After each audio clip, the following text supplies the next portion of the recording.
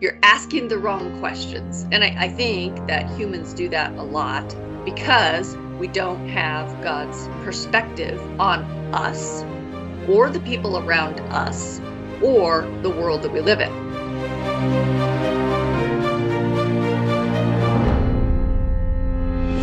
Hello, this is the Adventure Through the Bible podcast. My name is Matt. Joining me today are your friends and mine, Karen. Good morning. And Tracy. Good morning. And since she's not here, we get to make fun of her. Amy will not be with us today. Jeez, Amy. She's decided that, sleep and health are important. It's crazy talk. Sleep when you're dead. I slept terribly last night. You what, Karen? I slept terribly last night. Yeah? I don't know why. No, just because maybe you've got, bad things on your conscience that you need to work out. You have deep, dark secrets you need to reveal to us in the world right here and now? Well, if they were deep and dark and secrets, the answer would be no. Also, I didn't have any. The answer would be no. So, no. No sleep. Till Brooklyn? Oh, our older audience is not going to have any idea what we're talking about there on that one. Come to think of it, our younger audience wouldn't either. So I don't consider us old, 50s is not old. It's the new 20s. Yeah. Oh, wow. Off the rails, man. But it's fallen, speaking of health, Karen sent me a couple of photos that I was already thinking about anyway. And it's how was it? It's fall and it's time I'm going to keep my health up through eating fresh produce of candy corn. And candy pumpkins. And candy pumpkins. I'm more of a candy corn fan. The pumpkins are a bit much for me. But well, yeah, corn and pumpkins though, Yeah, exactly. I don't know what it is. I can eat candy corn. Well, I probably said it. You got to eat them one at a time, and you got to bite the colors off one at a time. Yeah, you have to separate it by color. Yeah. Yeah, you can. If you put the whole thing in your mouth like a psychopath, there's something wrong with you. Yeah, and communism. Communism is ugly. Now, unless you're eating it with peanuts, then you can do like 2 or 3 candy corns at a time with a couple of peanuts. Then you're solid. But if you're eating candy corn by itself, you have to eat it one color at a time. So here's a weird candy corn story.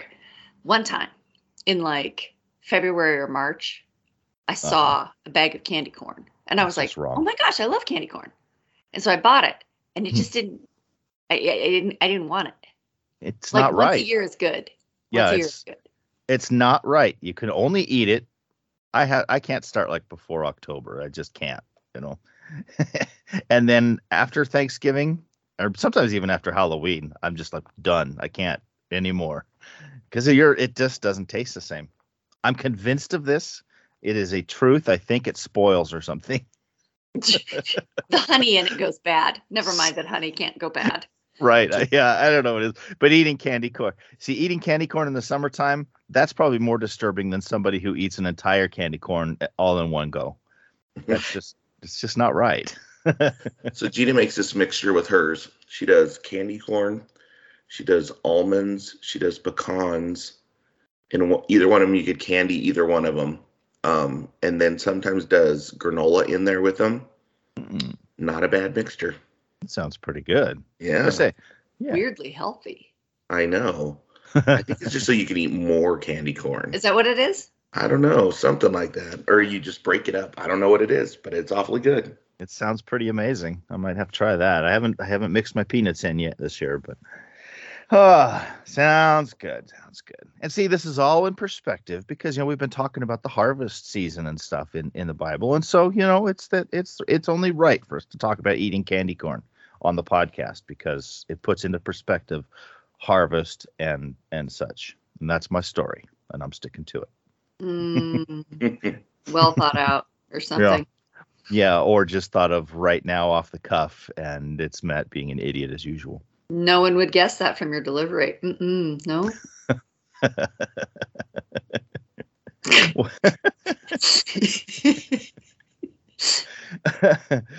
Oh, Karen and her want honesty. Feel the love from Kentucky. One time I had a boss who so I worked in the legal field. He was a lawyer. He was one of the partners at this firm that I worked at. And he had to deliver some bad legal news to a client. So the client really just wanted to have a better claim than they did, and comes storming out of his office, just so upset. And my boss comes out slowly. He comes out. This guy comes out. He like pays his bill and he just storms out. And then here comes my boss, and he's looking kind of defeated. And he goes, it doesn't seem to matter how many years I'm in practice. Sometimes I just upset people. And is this a human failing that I'm so upset about this? Like, I feel so bad. And I said what I thought was obvious. I said, well, perhaps you haven't yet attained godhood. Right? To me, this makes sense. And he looks at me and he starts laughing. One of the other partners had wandered out there and started laughing also. And he goes, just when I'm feeling normal about life, Karen's there to level me out and take me to ground level or sometimes even lower. And I was like, what did I say? Do you think that you did it? Whatever. These are lawyers, right? Yeah. Whatever. Oh, gosh, that's funny stuff. I don't think it's a rare ability I have. I think I just blurt out what I see with no filter. That's awesome. All right, well, let's get into what we're here for, which is to talk about the Bible in actuality and not in goofy context of its candy corn season. Today we're going to be talking about Luke chapter 12. Attached to things we've already talked about largely when we talked about Matthew. I think it was 10, but these little bits are stuff that Luke has put in, and for some reason in the chronological order they got put in here. I don't suppose it really matters that much where they get put in, because in fact some of what we're going to have to talk about, we'll almost have to talk about in context with some of the stuff we talked about before. But anyway, as we get into this in Luke chapter 12, Luke verse 13 starts a parable that another parable that Jesus is telling, and someone comes out of the crowd Jesus is speaking to, and they want Jesus to get involved in a family dispute. He says, "Tell my brother to divide the inheritance with me." And when I'm reading this, I'm thinking my first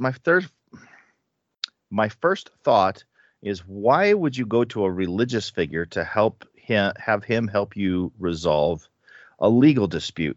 Because the last person probably, if I'm having a legal dispute in my family, that I'm probably going to go to would be my pastor. But so I got looking at the notes in my Bible, though, and it sort of made sense then, because Jesus is considered a rabbi, and a rabbi is supposed to be an expert in the law, at least in Jewish law. Right. And so they would go to these rabbis and say, help us figure this thing out. But it also gives you a take on how legalistic they were. Yeah. You know what I mean? Everything by those, what did we say at one point? 2,000 plus laws and, different things to abide by. And yeah, it kind of gives you a sense of that's how legalistic they were. Mm-hmm. Yeah, and it's Jesus's answer is sort of interesting here because, well, first he comes right back at the guy. He says, "Well, who made me a judge over you?" And so it's almost as if Jesus's perspective he lays out there is similar to my perspective. It's like, why are you coming to this religious figure to have him settle a dispute between you and your brother? And I don't know. Maybe it's going to be showing a bit of my lack of compassion. And I'll own that. But sometimes I wonder why people lean so heavily on their pastors for figuring out problems. And I'm not talking just spiritual problems. It's just like a lot of times it's just life problems. People will go and they will lay everything on their pastor. And I guess I sort of get it, because our spiritual life if we are living a spiritual life, our spiritual life ought to be affecting all of our decisions, the way we do other things in life. I just wonder sometimes why, I don't know, why people want to lay so heavily on their pastors for these things. I don't think it's just pastors. I think people want leaders. That's fair. So if you are spiritually minded, you want a spiritual leader. If you're sociopolitically minded, you look for political leaders. If you are economically minded, you look for financial leaders. I think people want leaders.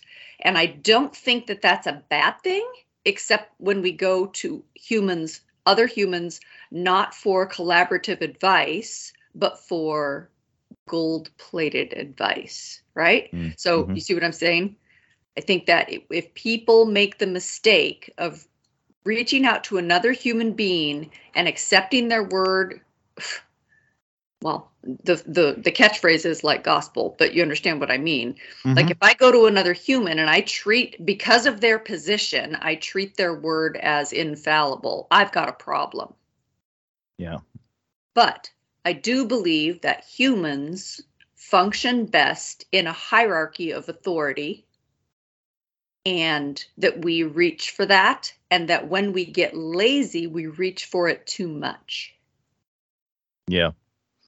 So I don't think it's any more complicated than that. I don't think it reveals great internal weakness or is something to be belabored. I think it's human nature to want leadership.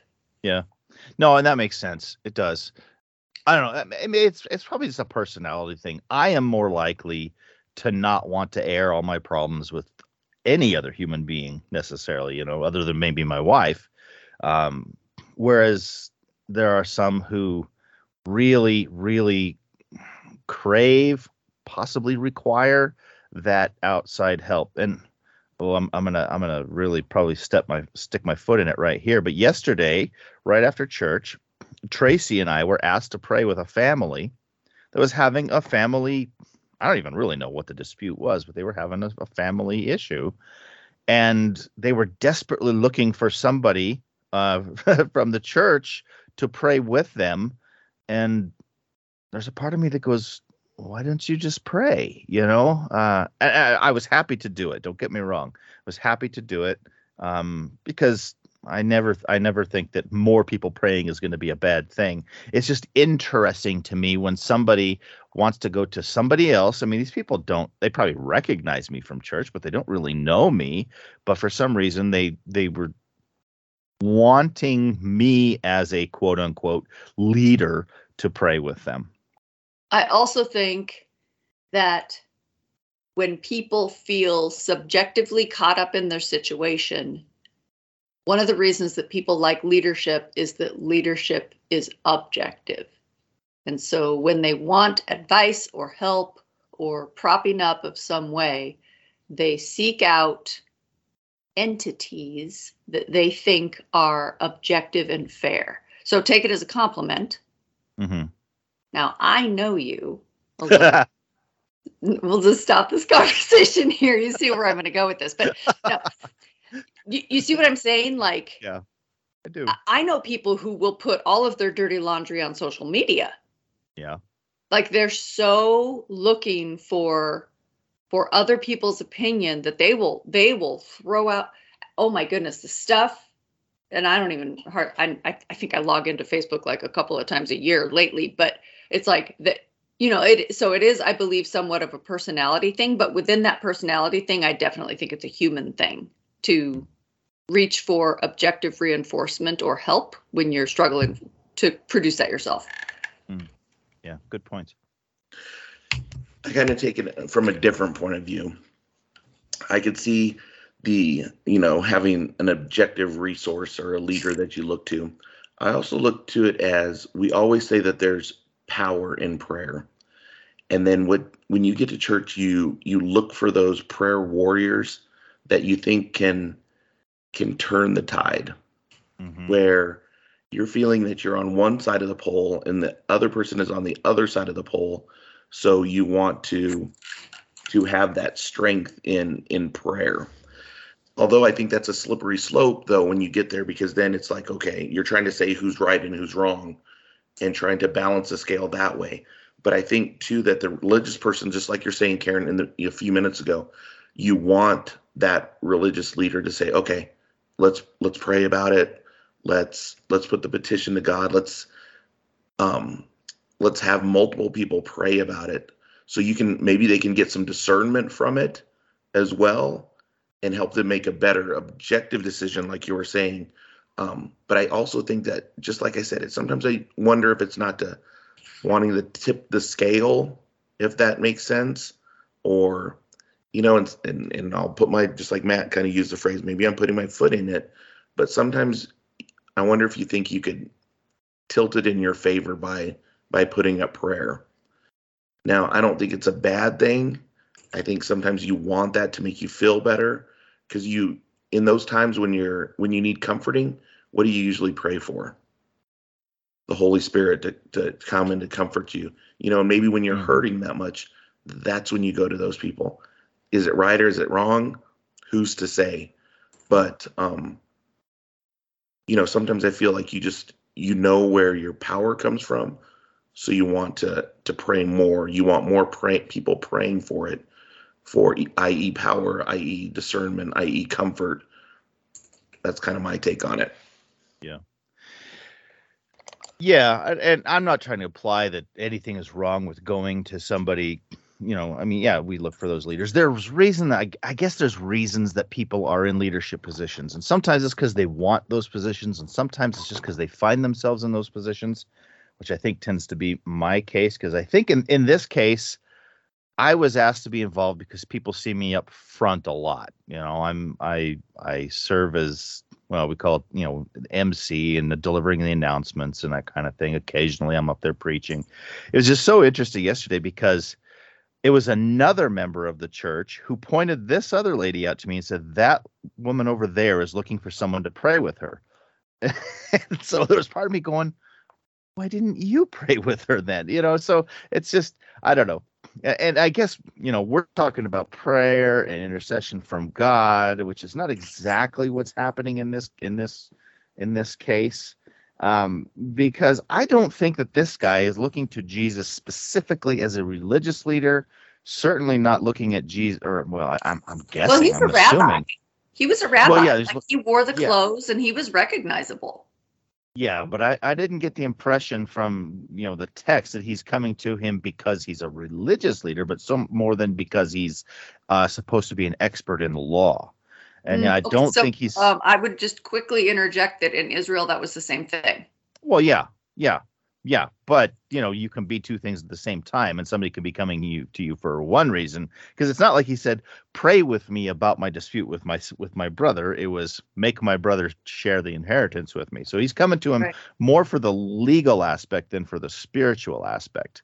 And I don't think he is coming to him because he thinks he's the son of God. I think he's probably coming to him specifically because he's a rabbi / expert in the law. And so a little bit of different context than what we're talking about there, but I think it all still kind of applies. But so, yeah, Jesus, he's like, who made me a judge over you? It's kind of like, that's not why I'm here. I'm not here to help you figure out your legal dispute with your brother. Does that mean that Jesus isn't interested in equality? I was going to say equity, equality, justice. Is this even a justice issue, or is this guy just not happy with what he's getting out of the deal? The practice of the time was that the oldest would get the double portion, I guess is what they would call it, and then the younger would get, a smaller bit. And it was 2/3 and 1/3. Mm-hmm. And does that mean if there's more brothers that all those other brothers will have to split that third? I don't really know. But the guy isn't coming to Jesus for a spiritual solution to this. He's just looking for a legal solution. And Jesus's response to me kind of sounds like, that's not really why I'm here. I'm not here to do that for you. And so does, it kind of, it raises that question. It's not so much a question to me, but it is, there's an aspect here that you want to say, well, okay, but doesn't Jesus believe in justice? Well, of course he does. But sometimes these things, this aspect of justice is not something that Jesus is particularly, I'm going to say, interested in, because it's not the kind of justice he's there to make sure is taking place. And he really reiterates this concept when he says, beware of covetousness, for one's life does not consist in the abundance of the things he possesses. Jesus isn't so much interested in our wealth, not to say he doesn't want us to have it. Maybe he does, maybe he doesn't. I think that's going to depend on the person.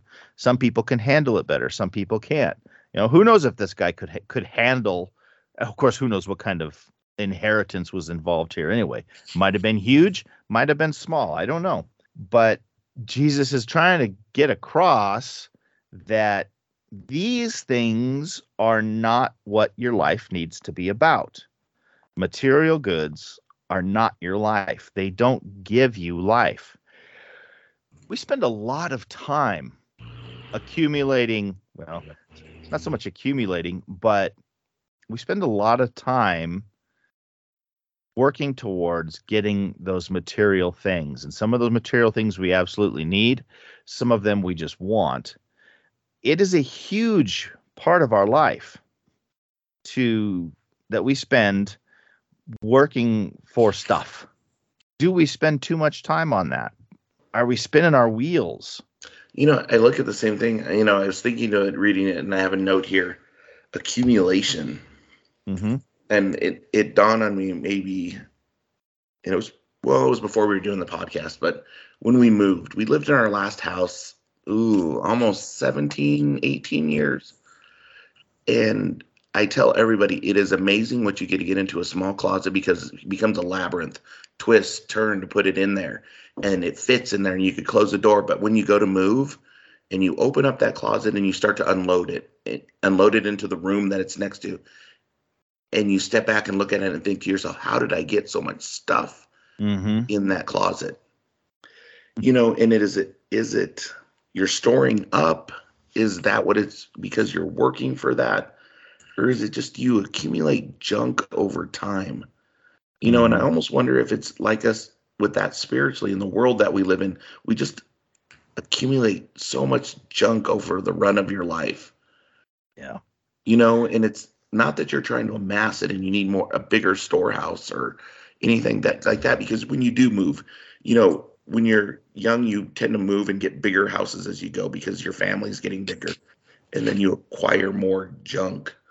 And then towards the end of your life, I think that's when you realize, what did I do?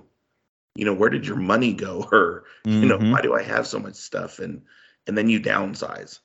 So, I could see that. And, I'm also wondering if he's just thinking, you have a lot. You have to the point of your storehouses are overflowing, and all you can think of is, I'm going to build a bigger one. You know what I mean? So there's a part of accumulation, and there's a part of just, that's all you seek is wealth. Yeah. No, we definitely are very good at accumulating stuff. George Carlin has a pretty good stand-up about that. I don't obviously George Carlin is not a spiritual man. If you have a problem with profanity, I wouldn't recommend listening to him.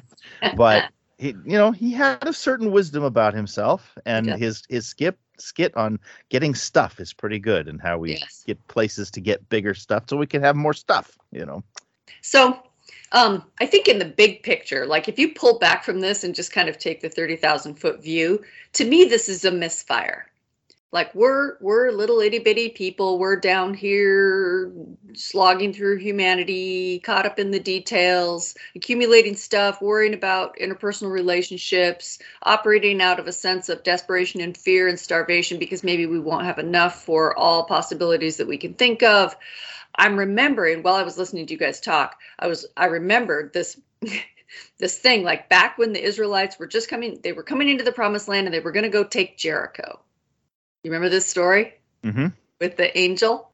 And I think it's Joshua is out kind of praying and whatever. And a warrior being appears, and he leaps to his feet and he says, "Are you for us or against us?"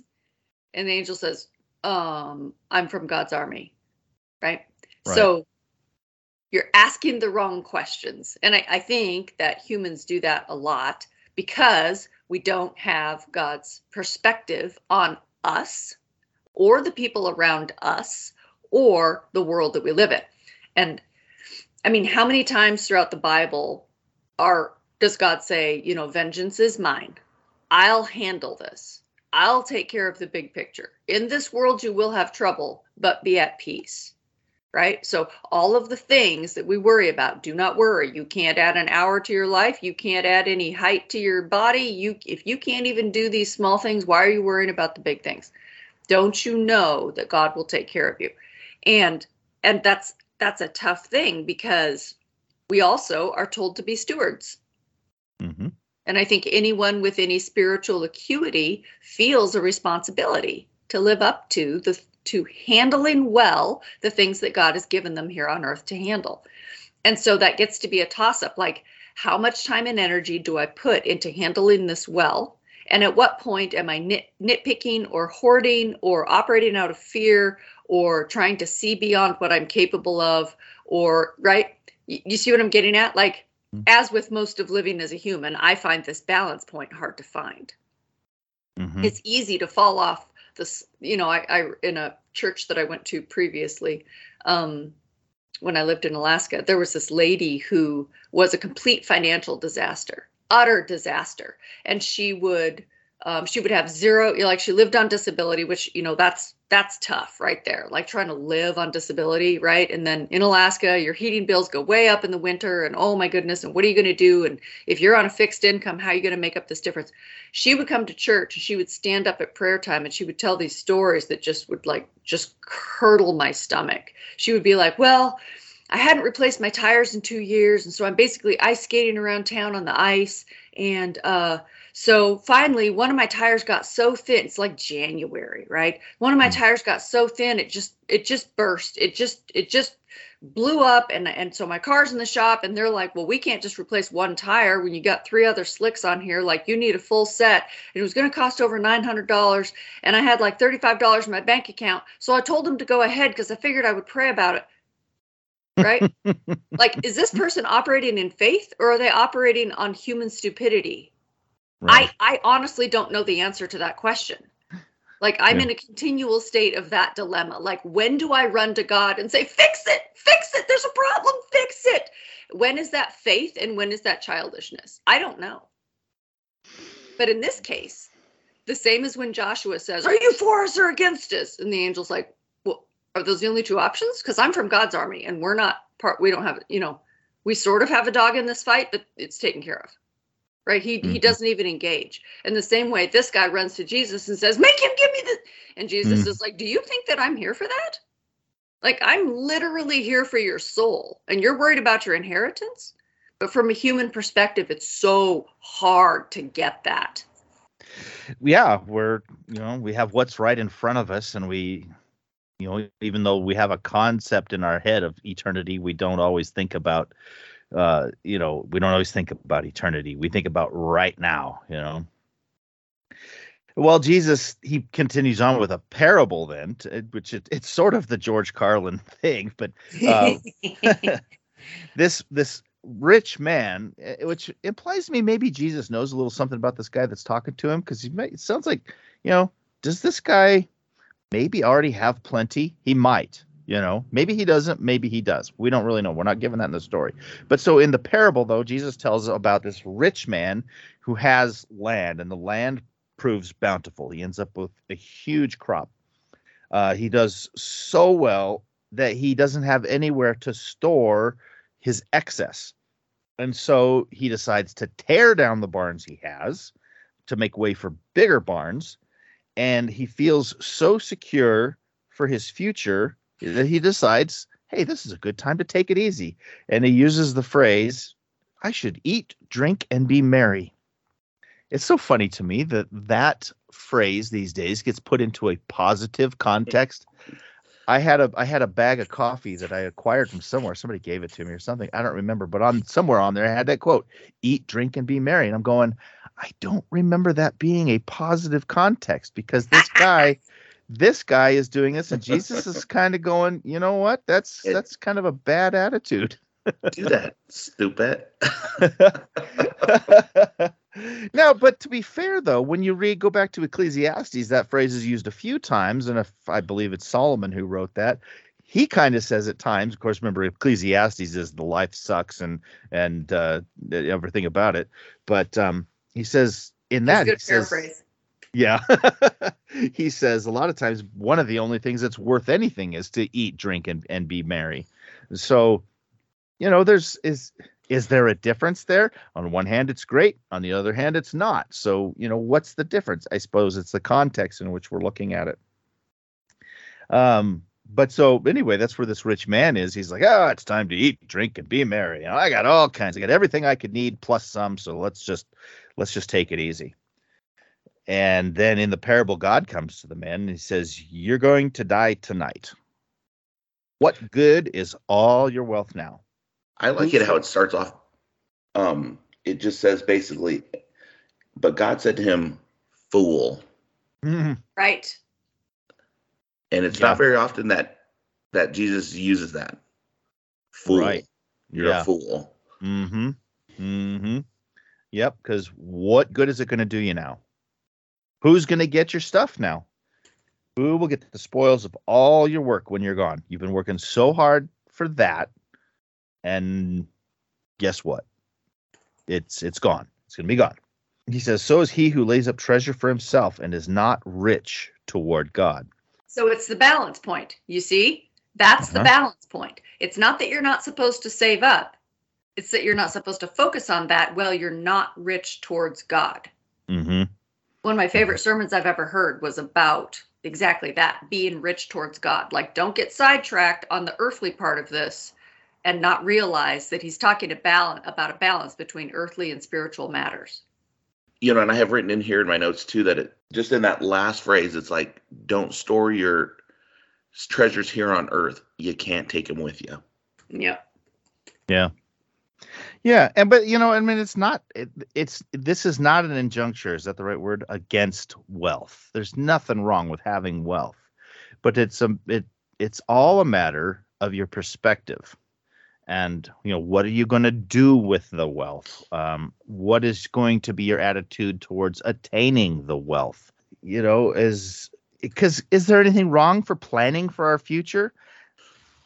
No, we're told that you build your wealth for not your children, but your children's children, for generational wealth. Yeah. Mm-hmm. So it's exactly kind of what Karen is saying to that point. It's like, but don't get it twisted.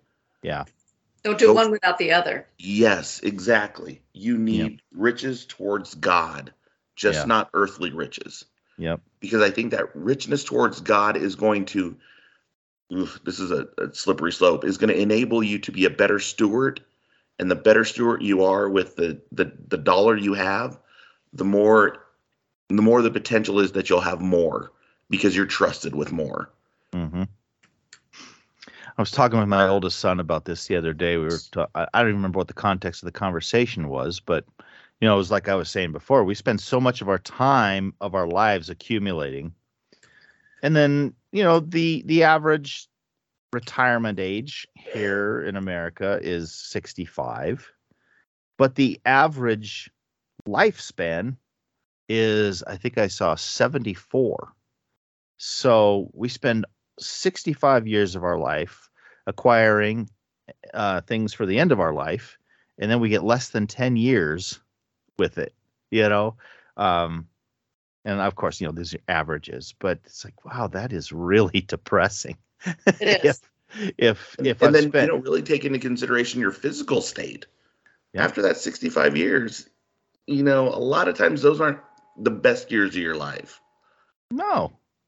And you're using that wealth, honestly, sometimes taking care of what you have at that, health wise, which can be in our society a large amount. Oh yeah, absolutely. Yes. That's my other son. We were talking about the inheritance that we may acquire once my father-in-law passes. not that any of us are looking forward to that. I always remind them. I was like, oh, this is being recorded. I know. Just I always remind them we're not looking forward to that, and we're not counting on this. But I said if something happens and he has to go to a nursing home, we might as well kiss that goodbye. So don't count on that. It's he's got all these plans for the house and the land. He's like, well, you're going to get all this money. Like, well, no, we're probably not. So quit that. Yeah, end of life living is often expensive. Yeah. I've had this running joke with my daughter. So for many years after she moved out of the house as a young adult, she got a shared house with 4 other university students that she was going to school with. But she and I would still call each other up when we were going to go grocery shopping or when we had to go run errands. And we'd be like, hey, what are you doing? You want to go run errands? And we would just go tootle about together, right? And so now I tend to be a cash person. I carry cash. And does that tell you how many times I've been through Dave Ramsey? But whatever. So we would be standing at the checkout in some store and I would pull out my wallet and I would start counting out the money and she would lean over and she would just stare at the money and she would go, is that my inheritance? And I would go, yes. And then I would hand it to the store clerk. And it just turned into this total joke, right? She's 29 now and we still do this. Is that my inheritance? Yes. And then I'll hand it to someone else. The last bit of it. Yeah. And she'll go, oh, and she'll look all disappointed. And the store clerk is usually just dying laughing. It's was funny. Your inheritance. Yeah, it was your inheritance. And I don't even remember how that joke started. It was so funny though, and we still do it. That is funny. That is funny. But that's sort of the way we got to the perspective we should have. Well, and the funniest part is she thinks she's getting an inheritance. Well, what's the title of the bestseller? How to Die Broke. Yeah. Yeah. Right. Yeah. That's. Mm-hmm. So all these things, that's basically it of that story, is that this guy has spent so much time or getting himself to a point where he thinks he's going to have it easy, and only to find that, well, no, you did all this and now it's going to go to other people anyway. And so it brings all these ideas of what and how we should deal with our wealth. Should we use it towards helping other people? Because once we die, other people are going to get it anyway. Like Tracy said, and it's the common phrase, you can't take it with you, and you can't. Somebody is going to end up with it. Maybe it's your kids. Hopefully it's your kids. But some people die without anyone for the money to go to, and the state takes it. The government takes it, and then where does it go? Who knows? It's not yours though. I was just going to say, do you guys remember Eric? I've heard of him. I've heard of him. So our illustrious fellow podcaster who used to be on here with us, Eric, he preached a clever sermon about stewardship one time. And one of the things he said in it that I remember was he described this person like carefully, taking gold, like gold, I gotta have gold, and like taking it to heaven and then showing up at the pearly gates and St. Peter being like, you brought chunks of pavement? Yeah. Like, dude, we pave the streets with that around here. Like, why are you worried about that? We have plenty. I mean, thank you so much for your 2 mites, but we're doing okay. In fact, ours is clear. It's so pure, it's clear. Yours has like stuff in it. Yeah, yours is ugly yellow. Anyway, it's an interesting perspective. So, I mean, yes, we're supposed to be smart. Yes, going back to this guy, make my brother give me, right? Yes, we're supposed to be fair. We're supposed to be objectively fair and not, partisan with each other in any way. We're not supposed to give preference to the rich or to the poor. The correction is given throughout the scriptures either way. You don't give leniency to the poor and you don't give leniency to the rich. That's just how it is. If somebody comes into church and they're dressed well, you don't give them the seat of honor. Everyone gets treated the same. And so, yes, does this person who originally came to Jesus, does he have a legitimate claim? Probably, but that's not the point of Jesus' ministry. So, time and place and balance, I think, are the tricks to this. Mm-hmm. Yep. Yeah. Well, and this gets followed up by Luke. We don't need to touch on it here because we've already talked about it. But the whole thing of, you don't need to worry about all these things because, Jesus or God feeds the birds of the air, and he dresses the grass with lilies, and these things. And so you don't need to spend so much time worrying about this stuff, which is not to say that everybody ends up wealthy. It's not to say that everybody always has enough to eat and that everybody always has nice, clean, nice clothes and stuff. But, basic needs tend to get covered, and your life doesn't have to be about that. You shouldn't make your life about that. Oh, well, I think that is going to wrap it up for this episode. I was planning on going a little further, but rather than try to squash it in at the time we have left over, we'll just pick it up next time. We'll look at Luke chapter 12. We'll look at verses 35 through 48, where we'll be talking about faithful servants and evil servants. And so read ahead on that. While you're reading that, remember you can reach out to us at attbpodcast@theadventure.org. Be sure to subscribe to the podcast and share it with your friends and family. And we look forward to talking to you again next time. Thanks for listening.